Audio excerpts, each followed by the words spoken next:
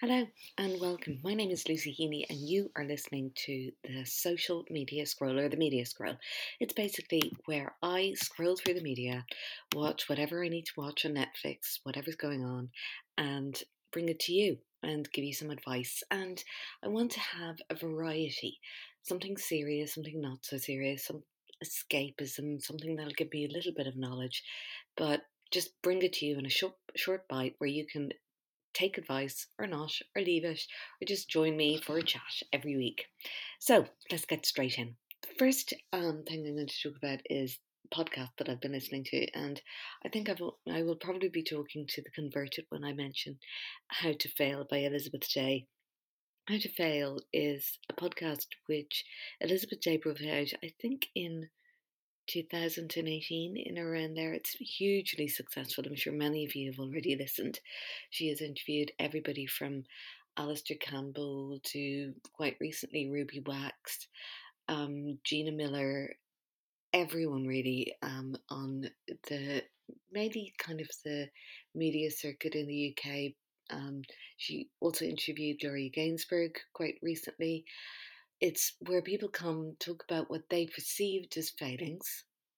It's quite open what we perceive as failings, and then how those failings actually turned out to be the best thing that ever happened to them.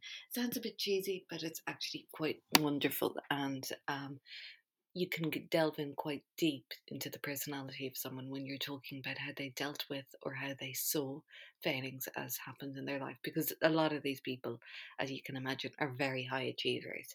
But the episode that I'm going to talk to you today is one with Alain de Botton. Alain is a philosopher, a Swiss-born philosopher, lives in the UK. The episode which I'm talking about was actually a bonus episode which happened at the beginning of lockdown. It's interesting to listen back to that just to see how far we've come. But I think we're at an interesting point at the moment where we're kind of neither in nor out. Some are in, some are going back in. We all know we're potentially going back into lockdown. And he deals with how we deal with emotions and how we deal with ourselves and how we reflect on failings in ourselves and how we can give ourselves as adults quite a hard time when we're feeling quite down. I'd highly recommend it. He's just great to listen to. I wouldn't really go with his reading recommendation. Sounds like he's just jumping from one book about one pandemic to the next. I'll be skipping on that, but a very, very interesting read. Also, I'm a huge fan of The Armchair Expert with Dax Shepard, and Dax did a bonus episode this Friday. He usually brings out podcasts on a Monday, usually with an incredibly successful person in Hollywood, and usually on Thursday he goes with more people from the philosophy world or social media or business world. But on Friday he put out a podcast where he spoke about his sobriety. Dax celebrated 16 years sober earlier this month, and unfortunately he has fallen off the wagon. He, in all of his podcasts, I think I've learned a huge amount of how I should speak more openly about my emotions. He is very, very articulate when it comes to expressing how he feels, and in a man, certainly in Ireland and the UK, I think that's very unusual. But I think it's something that people seem to learn when they go to AA and are incredibly honest with themselves. And this episode, he was incredibly vulnerable, and it's very, very moving. He speaks to his co host, Monica Padman, how he feels that he uses the term gaslitter during this time, and it's it's just a very moving episode, and to hear somebody being that raw is very, very powerful. It's just, I think it's about 45 minutes long, but I would highly recommend everybody to listen to it just to understand how to be so open and how vulnerability can be very, very powerful. But also, for me, coming from Ireland where we've an unhealthy relationship with alcohol, and I think we've quite an unhealthy relationship with people who are addicts and who come to terms with that. We're not usually very comfortable with people speaking so openly about that. And I've learned a huge amount about the disease of addiction from listening to people like Dax Shepard. So I'd really, really recommend that. For Instagram this week, I'm going to go with somebody who's very general and who's just right across social media anyway. And I think most people will have heard of her. It's Trinny Woodall. Trinny, everybody will know her from her incredibly successful show in the early noughties with Susanna Trini and Susanna. It was very much of its time. It's where people like Simon Cowell were almost given a Nobel Prize for being cruel in their judgment of others, and Trini and Susanna played into that. It wasn't the nicest show, wasn't the most comfortable show, and I think we can probably question ourselves in the way that most people sat back and watched that as entertainment. However, she has completely reinvented herself as a social media queen. She has also launched a very successful makeup line, which is done primarily online, called Trini London. But for Instagram, I really recommend everybody watch her, as we're kind of heading back into that time where we're probably going to have a lot of time in our hands, regardless of whether we're in lockdown or not. We're heading into winter and we're going to be spending a lot of time indoors. Trini provides basically a lifestyle channel on her Instagram feed.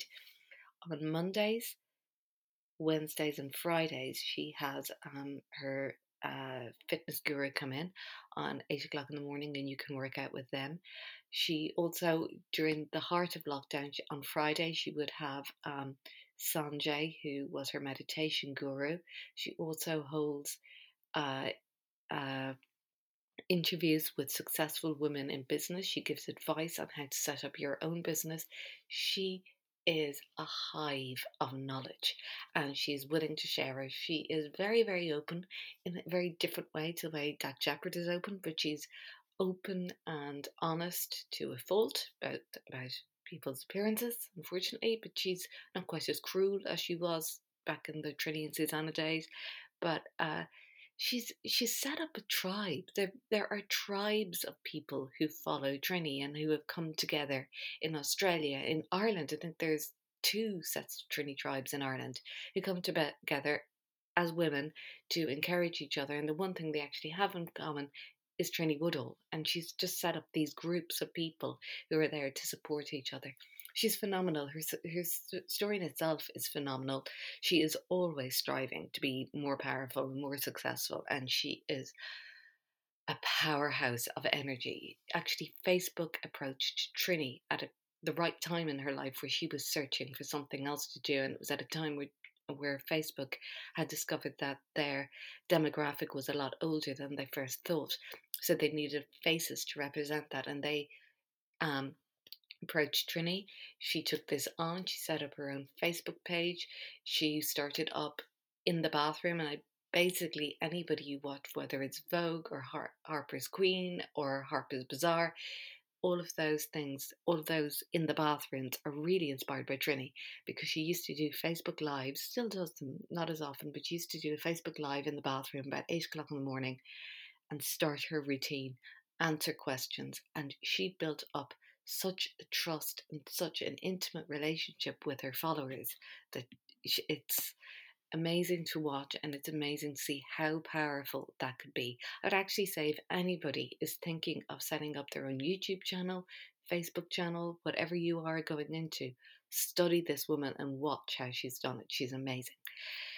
Okay, so for somebody very different to Trini, I'm going with our YouTube channel who I've subscribed to, and I guarantee you, I have decided that this week I am not reading another thing on COVID other than just watching this man who will provide me with the information.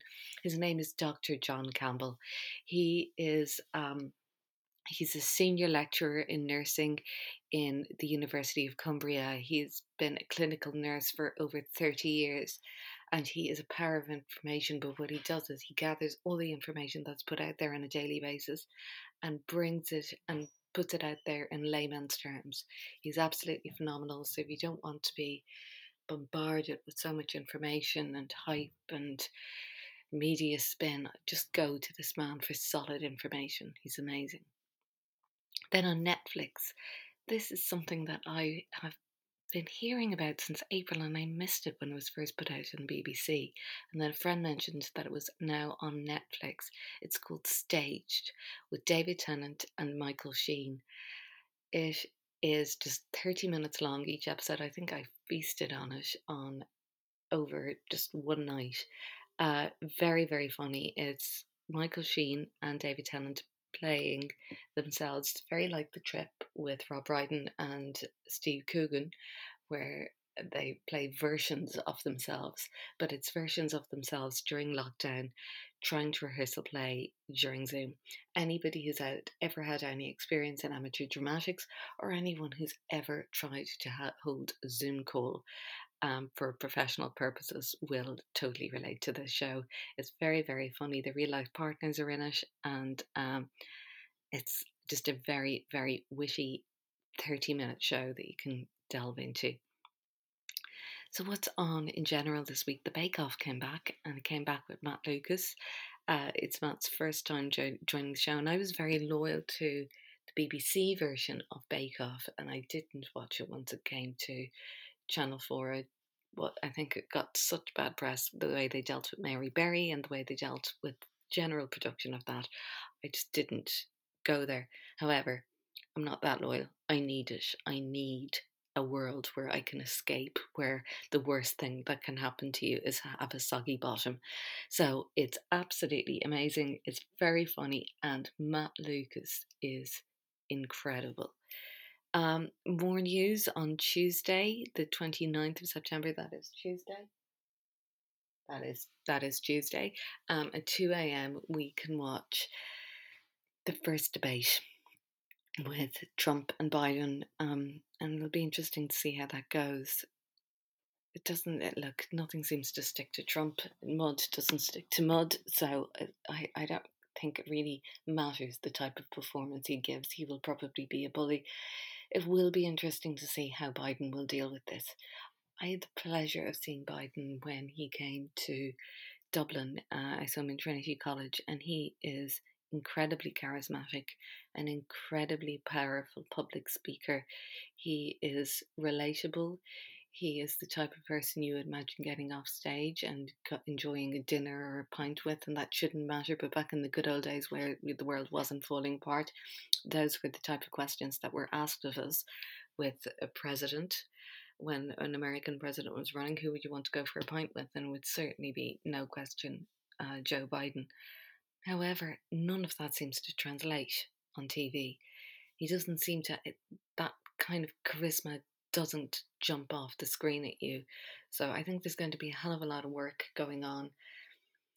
God knows policies don't seem to matter in elections these days, so you need something more powerful to jump off the screen. I just hope it will.